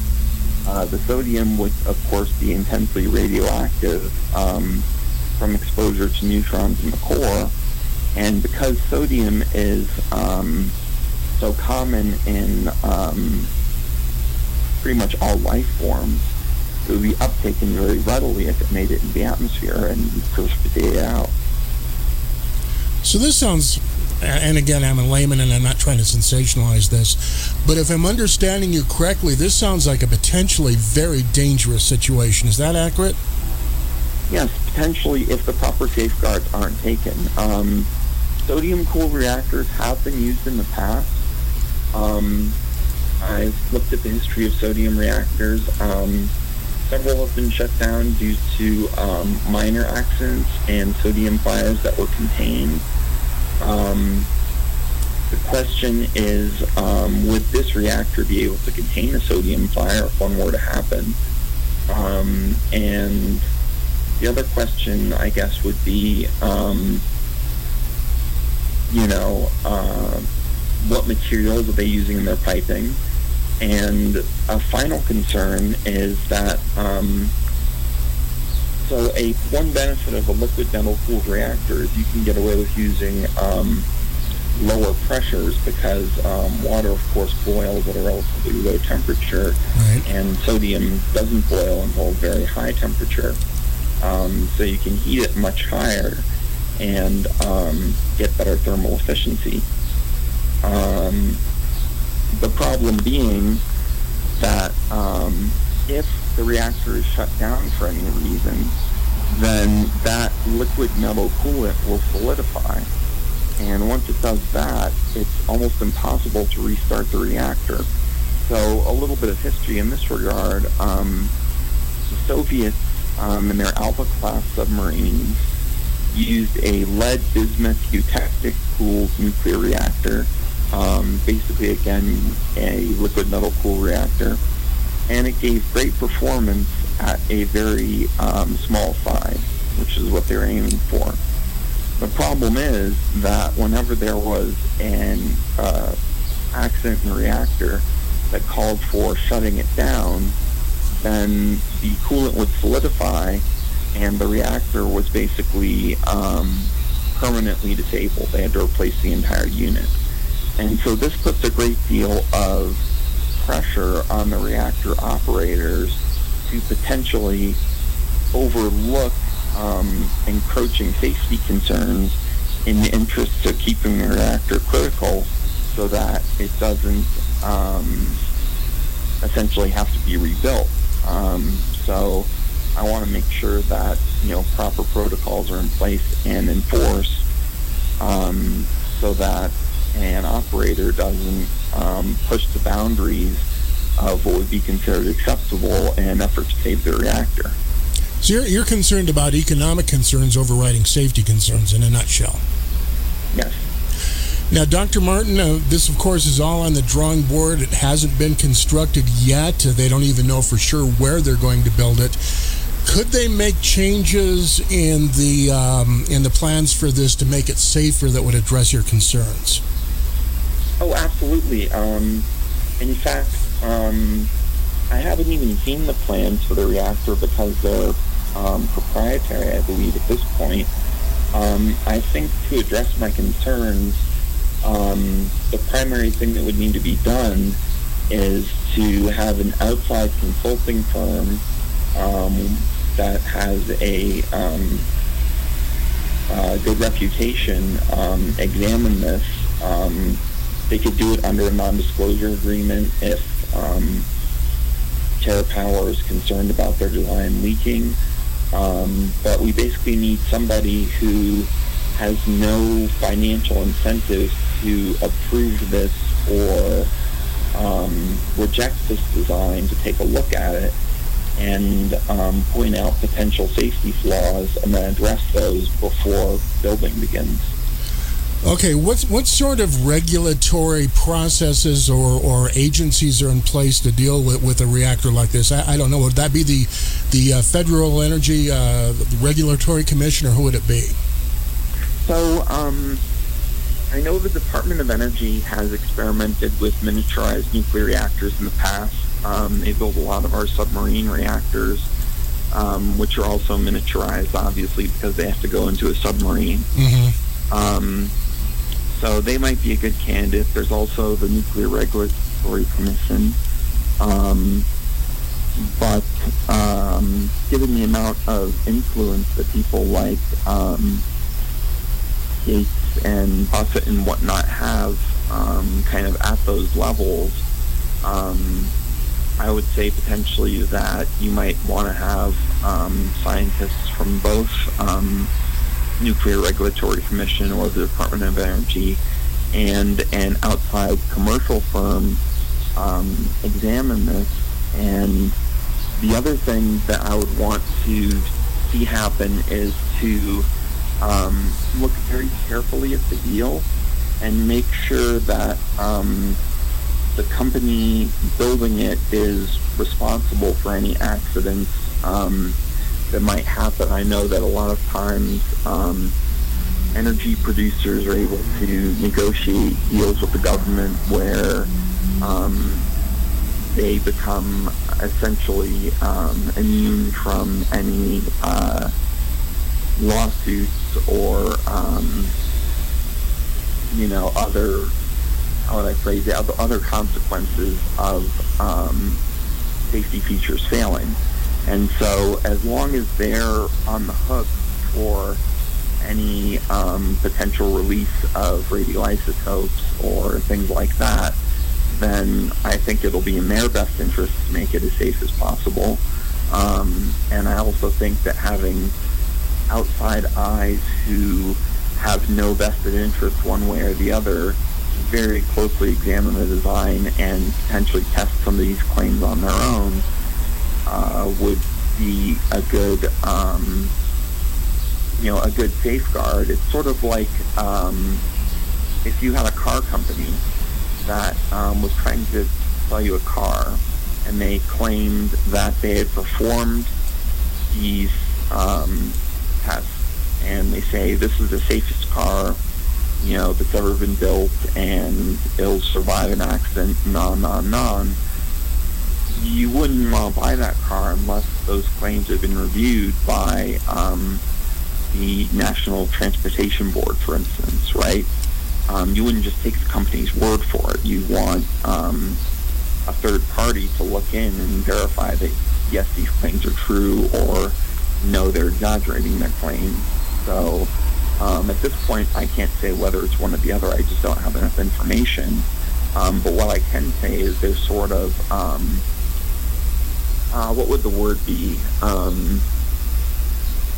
It's sort of like designing a fireplace, right? It's a very good thing to have in your home. It'll heat your house. It'll do it at a good price. But if it's poorly designed, you can die of carbon monoxide poisoning, or it could start a fire, or it could cause other problems. So it has to be done properly. And so there's building codes for where fireplaces are built and how they're built. And all I'm saying is that we need something similar for this, because it's basically a giant fireplace that's generating power. The only difference is that in this case, if there's an accident, it could potentially affect a large region of the state, because even though the half-life of the radioactive sodium is only 15 hours, depending on the amount released, it could take many half-lives for it to decay away to the point where it was safe. And with the winds the way they are in Wyoming, it could spread quite a distance. Dr. Martin, it looks like we have a caller. Good morning, caller. You're on the air. Yeah, yes, sir. I got a question. If it's so dangerous, why are we even building in the state of Wyoming? Well, that is another thing that came to mind, is that if Gates and company are so convinced that their design is safe, then why aren't they building it in a state like California that already... Bingo! Right on. Right on, dude. Excellent point. You have a great day, sir. Bye-bye. So you think Wyoming maybe is being chosen because we don't have experience regulating these type of projects, and they might think that they can get it through more easily? Is that sort of what you're saying? Well, I think Wyoming might be being chosen simply because it's, aside from Alaska, the most sparsely populated state in the country. Mm-hmm. And so if there were to be an accident, the number of people exposed would be smaller than if they built it somewhere else. And so their liability would then potentially be lower. That thought had crossed my mind. I'm not sure if their reasoning or their official reasoning for building it out here. I mean, obviously, if we can land this deal and, get this outside income into the state during the state budget crisis, then that would be a wonderful thing for the state. But we have to make sure it's done safely and that we're not just being used as essentially a lab rat. Dr. Martin, we're down to just a couple minutes left here. In summary, if I'm hearing you correctly, and correct me if I'm not, it sounds like you're not opposed to the concept, but you want some safeguards in place and some close looks taken by regulators who don't have a bias. Would that be accurate? Yes, absolutely. For example, the sodium, when it gets hit with neutrons, it will decay with a half-life of 15 hours into magnesium. Magnesium is not soluble. That is one of the concerns that I've raised is, I'm a little bit concerned that they're building it in such a sparsely populated area to start with. It makes me think that they might have safety concerns of their own, and by building it in a very sparsely populated area, relatively speaking, compared to the rest of the United States, that, they're trying to avoid liability in the event of an accident. And, that's not necessarily the reason they're doing it. I don't want to accuse anybody or anything without solid proof, but it is sort of it's not a red flag, it's at least a yellow flag. It's something we should be considering.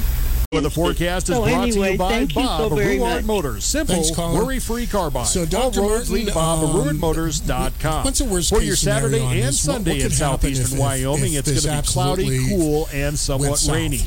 Isolated to widely scattered showers and storms today with more steady rains possible on Sunday. Could even get heavy in spots. Weekend highs will be upper 60s and low 70s with lows in the upper 40s, low 50s. Widely scattered showers and storms Monday. Highs again upper 60s, low 70s. Peekaboo. Peekaboo. Smile. Smile, buddy. Come on. Smile. Oh, honey, he's still not smiling. Maybe he's not a smiler. Yeah. Maybe he's just not a happy baby. Maybe he's just being a boy. You know how boys are. Or maybe he's teething. Oh, poor baby. I think his gums hurt. Maybe he's just tired. Or maybe his tummy hurts. He didn't eat that much. Maybe he's not ticklish. You think maybe he's scared of the dog? Maybe he'll outgrow it. Maybe it's a phase. Maybe he just doesn't like smiling. Maybe he has autism. And we can definitely do something to help. Maybe is all you need to find out more about autism. No big, joyful smiles by 6 months is one early sign. Learn the others at autismspeaks.org/signs or see a doctor today for an autism screening. The sooner it's diagnosed, the better. And it can make a lifetime of difference. Brought to you by Autism Speaks and the Ad Council. The thought of my sons growing up without me inspired me to quit smoking. I talked to my doctors, and then I threw away all my cigarettes, ashtrays, and lighters. I started exercising instead of smoking. Getting support from friends online kept me on track. Staying away from alcohol when I was first quitting was key. Instead of smoking after I ate, I'd get up and take a walk. I missed having a cigarette in my hand, so I'd hold a pen or a straw, anything. Until I knew I wouldn't give in to temptation, I spent more time with my friends who didn't smoke. I went to places that were smoke-free. I didn't stay quit the very first time I tried. I kept on trying, and I learned something each time. Do whatever it takes. No matter how many times it takes. I quit. I quit. I quit. We did it, so can you. You can quit. For free help, call 1-800-QUIT-NOW. A message from the U.S. Department of Health and Human Services and CDC. To retrieve samples, they discovered it was so radioactive from the sodium just in seawater that had been splashed on it that they couldn't go aboard to retrieve their samples. And a lot of data was lost because anybody sent aboard those ships would have been killed by the radioactivity. So sodium is a very, very good neutron absorber, and that's because there's only one isotope of sodium, sodium-23. And so odd-numbered isotopes like that tend to be good neutron absorbers, and sodium especially is a very good neutron absorber. And in this case, instead of using seawater, which has a few grams per liter sodium in it, they're using pure metallic sodium. And so one way to make this design safer would be to use something like a molten salt. There's molten salt reactors in operation, and the benefit that those have is because the metal is already oxidized, essentially, it's already not in a metallic state, it can't burn anymore. And so if there's a leak, then yes, the molten salt will leak out, but it won't undergo any further chemical reactions. Whereas the sodium, if it were to leak, would burn in air, producing sodium hydroxide, and that then would be lifted into the atmosphere by the heat, and it would form, for example, seeds in clouds if it got up that high, causing nucleation and precipitation, which would be extremely radioactive. by the way, for people who do know a little bit more about nuclear physics, it's a beta emitter, which means it emits a high-energy electron, and the half-life is 15 hours. So that doesn't mean it's only dangerous for 15 hours. It just means that the activity drops off by a factor of 1/2 every 15 hours. So if you had a massive leak, then after 15 hours, you only have half as much activity, but that can still be very dangerous. And so after 30 hours, you still have 25% of the activity. After 45 hours, you still have, 1/8 of the activity, etc. And with the strong winds in Wyoming, if it did get into a cloud layer, it could spread for quite a distance if enough sodium leaked out and burned. So I think that the material that they're making their piping out of needs to be closely examined, as well as the geometry. Anybody who's ever worked with plumbing will know that elbow joints tend to fail just underwater. And of course, sodium is much denser than water, and it's going to be a lot hotter. And the material that it's flowing through is going to be exposed to a neutron flux, which is going to weaken it over time.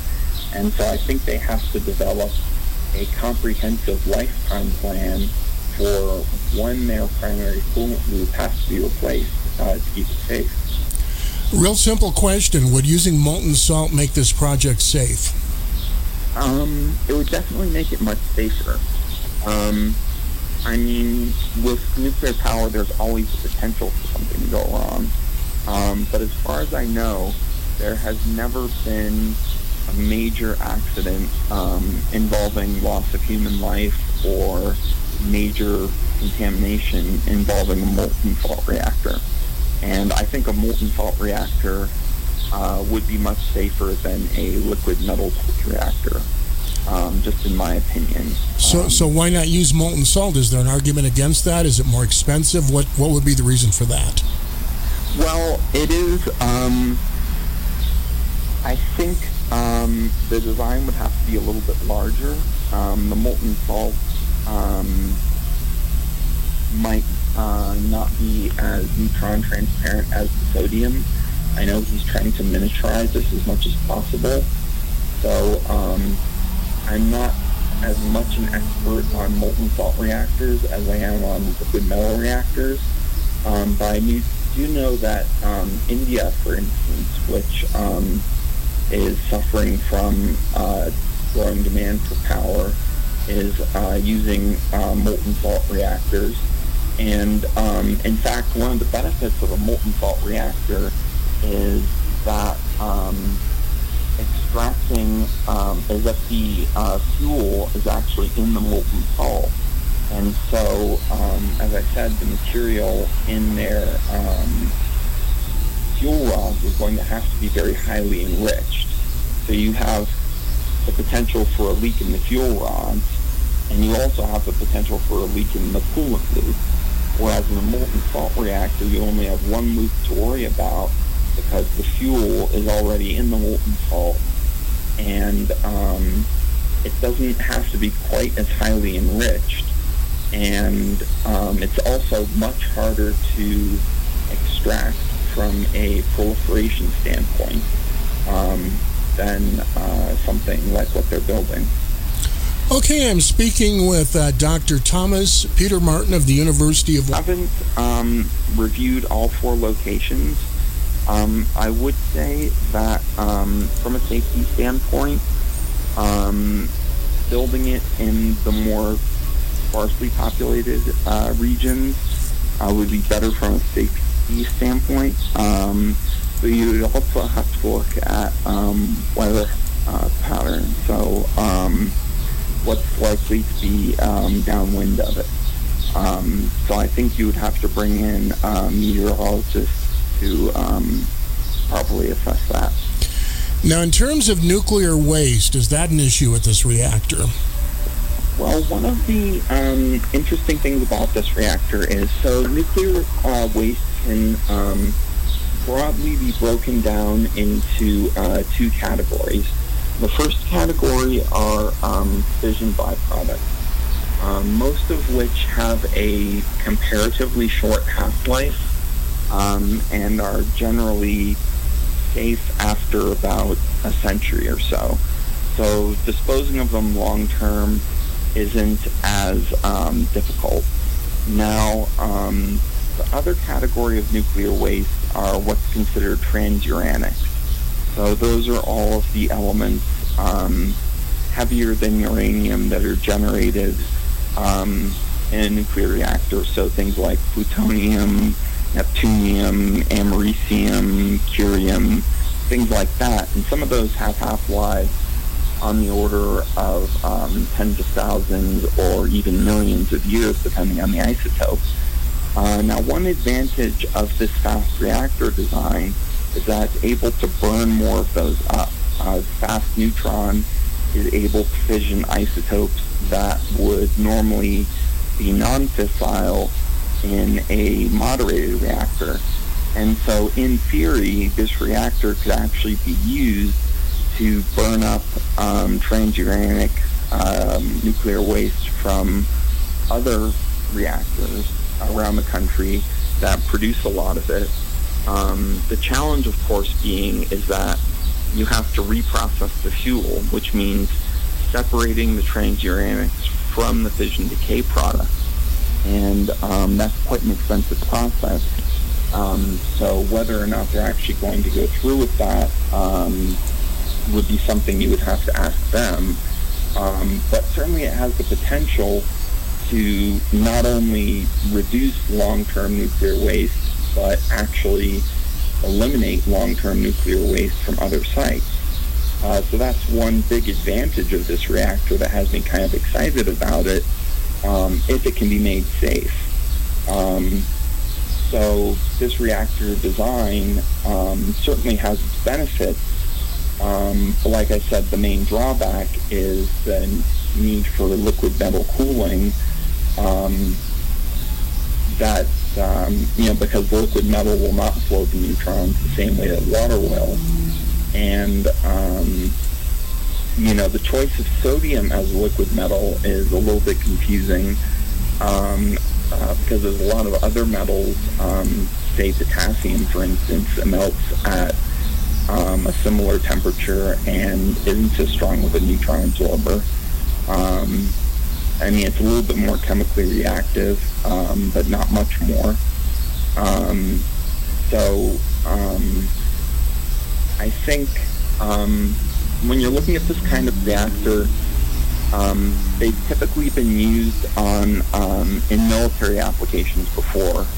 So in things like submarines where performance and size are considered paramount, and they're willing to push the safety boundaries a little bit because it's a military application. But for a civilian application, I think it might be worthwhile to consider expanding the facility a little bit and using something like molten salt reactors, which can also burn up transuranics and can also generate more fuel than they burn. And so they have pretty much all of the benefits of this liquid metal cooled reactor, except you've taken away the chemical reactivity of the coolant. So if there is a leak, there won't be a metal fire. And of course, metal fires burn extremely hot. And because they're so radioactive, I have no idea how they would intend to put one out. So that would be a question that the state regulators should certainly ask them, is if for some reason your safety features fail and there is a leak in your primary coolant loop that starts a fire, what safety features are present to put out that fire before it grows into something that simply can't be contained. So again, it sounds like you believe this project can be made safe. You just have some concerns about how it's being proposed at the moment. Is that true? Yes. Well, I certainly believe that this can be made safe. Obviously, liquid sodium reactors were experimented with mostly in the 60s and 70s. They did have some sodium fires, although they were relatively minor. They tended to be military projects, and those were, of course, done in military test sites, which were well away from civilian centers, and they were contained. However, technology, of course, has advanced a lot in the last half century, and so with modern computer controls and materials advances and things like that, I think it can be made safe. My main concern is that the only people who I've been hearing any design features from are TerraPower themselves. They write these articles and they get published in places like Forbes or in CNBC or other mainstream outlets touting all their safety features. But I think that an independent audit essentially needs to be done on those safety features to prove that they function as designed, and to prove that, or rather to establish a set of protocols should any of these designs fail, because as they say, you know, the best laid plans of mice and men and all that, even if you design the perfect system, you can have an unexpected failure mode that you didn't anticipate.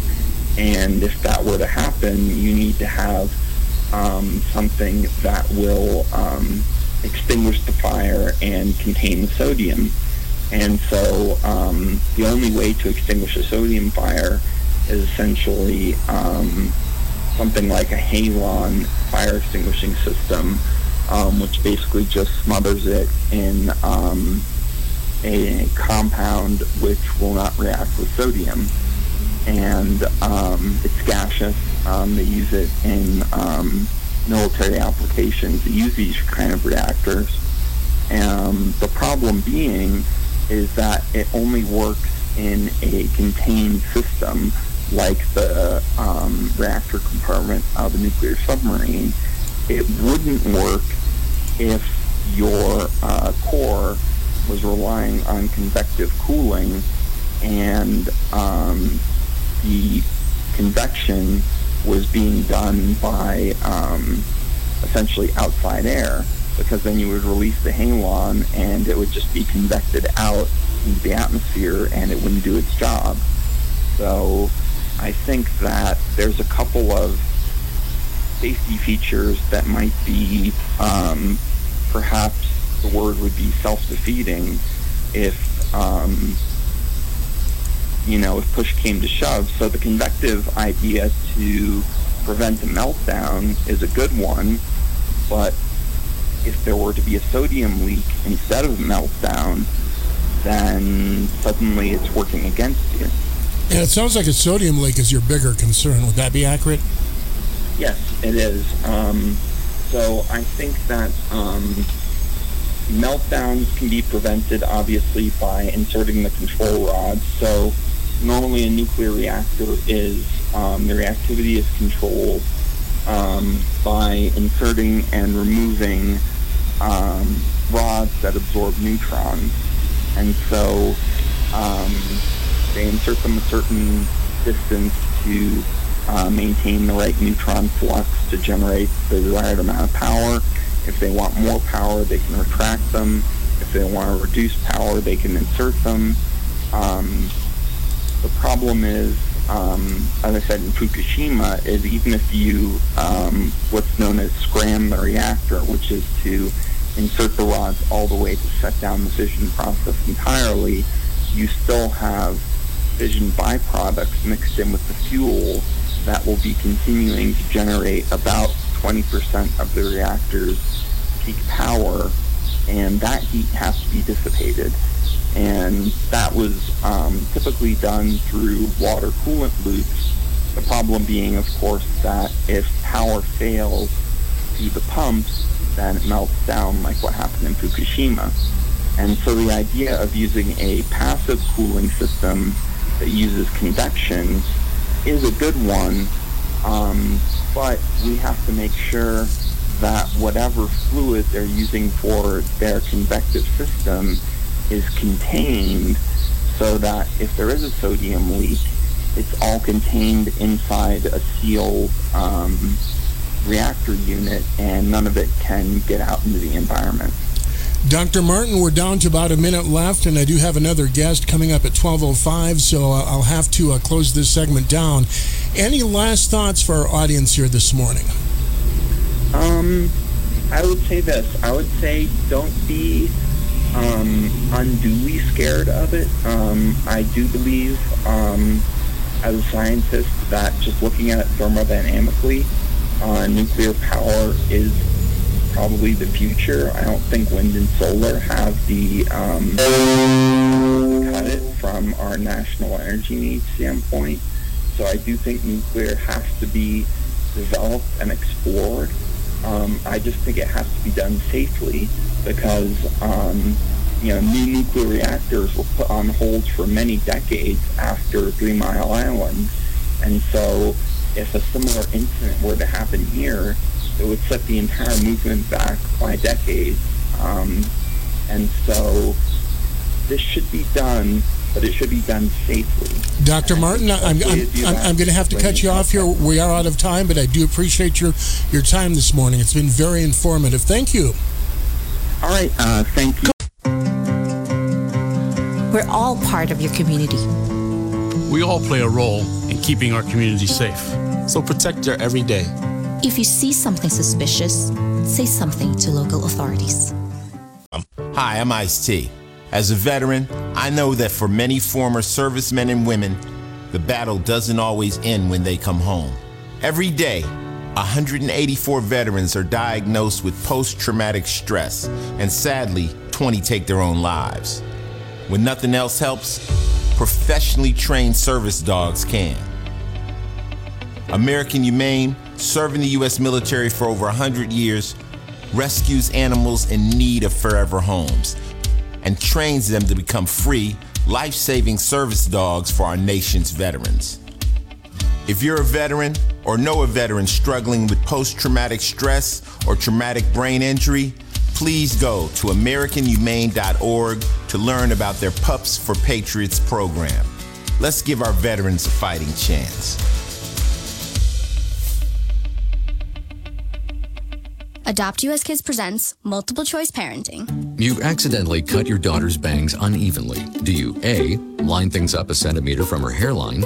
Man, oh man, oh man, oh man, oh man. No. Sweatbands are so hot right now. Everyone's wearing them. Like that basketball player and that other basketball player. B, get spiritual. Mom, where did all the mirrors go? A reflection could never capture our true selves. Huh?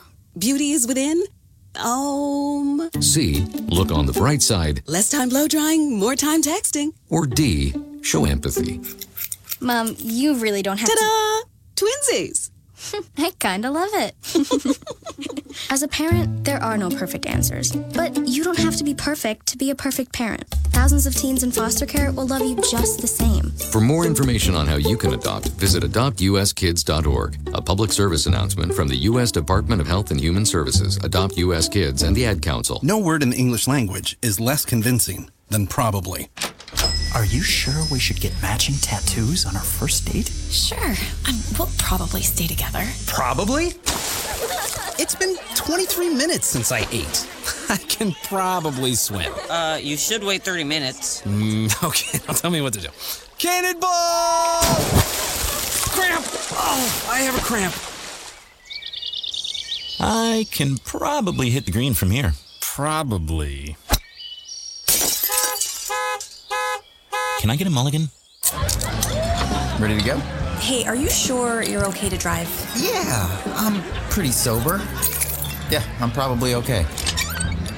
Probably okay isn't okay, especially when it comes to drinking and driving. If you're drinking, call a cab, a car, or a friend. Buzzed driving is drunk driving. A message brought to you by NHTSA and the Ad Council. Hi, we're the Goo Goo Dolls. We're fortunate that our daughters have what they need to grow and learn. But that isn't the case for nearly 13 million kids in the U.S. that struggle with hunger. Childhood hunger is a heartbreaking reality that Feeding America is working to change. Each year, the Feeding America network of food banks rescues billions of pounds of good food that would have gone to waste and provides it to families and children in need. You can help kids in need in your community by visiting feedingamerica.org.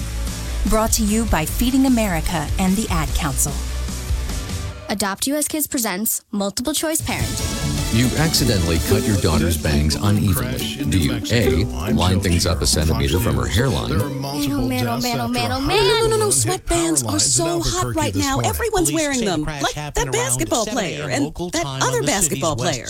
B, get spiritual. Mom, where did all the mirrors go? A reflection could never capture our true selves. Beauty is within. C, look on the bright side. Less time blow drying, more time texting. Or D, show empathy. Fox's Paul Stevens. Mom, you really don't have to. I kind of love it. As a parent, there are no perfect answers. But you don't have to be perfect to be a perfect parent. Thousands of teens in foster care will love you just the same. For more information on how you can adopt, visit adoptuskids.org. A public service announcement from the U.S. Department of Health and Human Services, Adopt U.S. Kids, and the Ad Council. Dear VetTix, thank you for a great experience and for your support of the military and veterans. Thank you so much, VetTix. Our family has gone through a lot the last few years, and this gave us a nice break. Every empty seat at a concert game or a special event is a missed opportunity to say thank you to a veteran. Give your extra tickets to VetTix. Give something to those who gave. For more information on how you can make a difference, go to vettix.org. Sensory sensitivity, repetitious behavior, lack of eye contact. You can see signs of autism in children as young as 18 months. Learn the signs at autismspeaks.org/signs. Brought to you by Autism Speaks and the Ad Council. Heat watches, warnings up and down the entire coast. Dangerous to be outside during the heat of the day. You're listening to Cheyenne's News and Talk Station, AM 650, KGAB, Orchard Valley, Cheyenne, a town square media station. Connect to Fox News Audio on the Fox News app. Listen to hear your favorite hosts like Brian Kilmeade, Jimmy Fallon, and Guy Benson standing up for what's right, live and via podcast. Just click listen, then swipe right and hear the latest news updates on your time. And scroll down to hear the latest podcasts from Fox News. And it's even easier to listen in the car with Apple CarPlay and Android Auto. Get programming alerts and notifications. Fox News Audio is on the Fox News app. The Voices America trusts. Download it now. From the Fox News Podcasts Network. I'm Ben Domenech, publisher of The Federalist, and I'm inviting you to join a new conversation with the smartest thinkers out there about the country and where we're going. It's the Ben Domenech Podcast. You can subscribe now on Apple Podcasts, Spotify, FoxNewsPodcast.com, or wherever you download your podcast. This new show will feature deep dive interviews with newsmakers and some of your favorite Fox News analysts. I hope you'll join me. Subscribe to the Ben Domenech Podcast. Subscribe and listen now by going to FoxNewsPodcasts.com. President Biden has promised to create better U.S.-Cuba relations.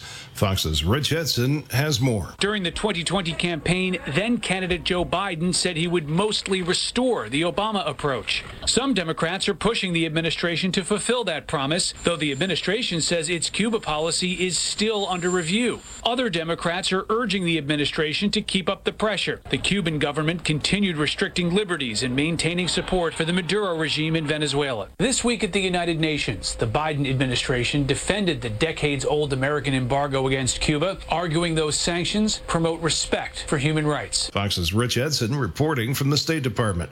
Microsoft has uncovered a breach in security. Fox's Tom Mergati with that story. The tech giant revealing Friday an attacker won access to one of its customer service agents, then used that information to launch hacking attempts against customers.